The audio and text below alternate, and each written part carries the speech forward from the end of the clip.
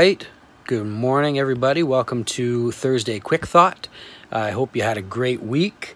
This morning I want to talk a little bit about rules, the rules of Christianity. There's so many rules. You go through the Old Testament, it's just rule after rule.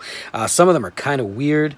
Honestly, it's a hurdle for a lot of people coming to Christianity or even coming into a church is, I haven't followed all the rules. The building will blow up if I walk in there.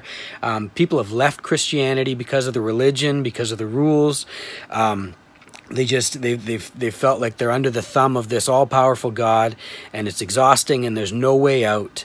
I just want to reassure you this morning and kind of take the pressure off that Christianity is not religion. Christianity is relationship. Christianity is not about the rules. It's about love. In Matthew chapter 22, it says that one of the Pharisees, who was a lawyer, asked Jesus a question, and it says this: "Teacher, which is the greatest commandment in the law?" And he said to him, "You shall love the Lord your God with all your heart, and with all your soul, and with all your mind. This is the great and first commandment. And the second is like it: you shall love your neighbor as yourself."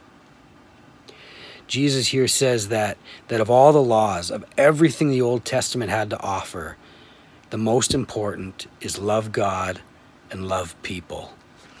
I want to read a quick little story from this book, The End of Religion, from a pastor named Bruxy Cavey, who I think does a beautiful job of kind of explaining this point to us. He was talking to his daughters, trying to describe what this all meant.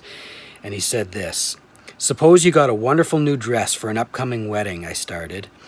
"Because you liked it so much, you asked if you could wear it to school the next day rather than waiting until the weekend wedding.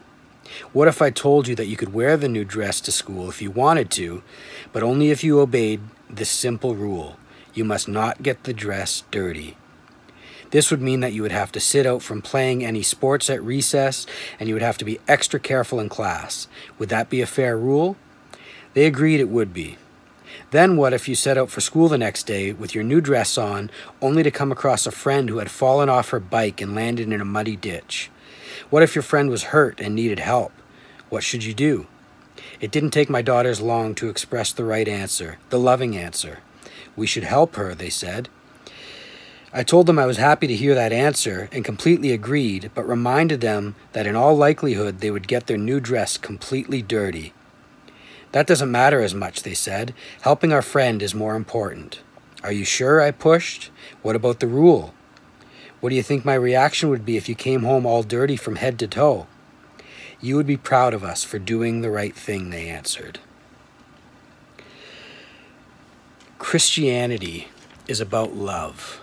It's about doing the right thing. It's about loving God, loving people. As philosopher John Foreman from Switchfoot would say, love's the language. Love is the native tongue.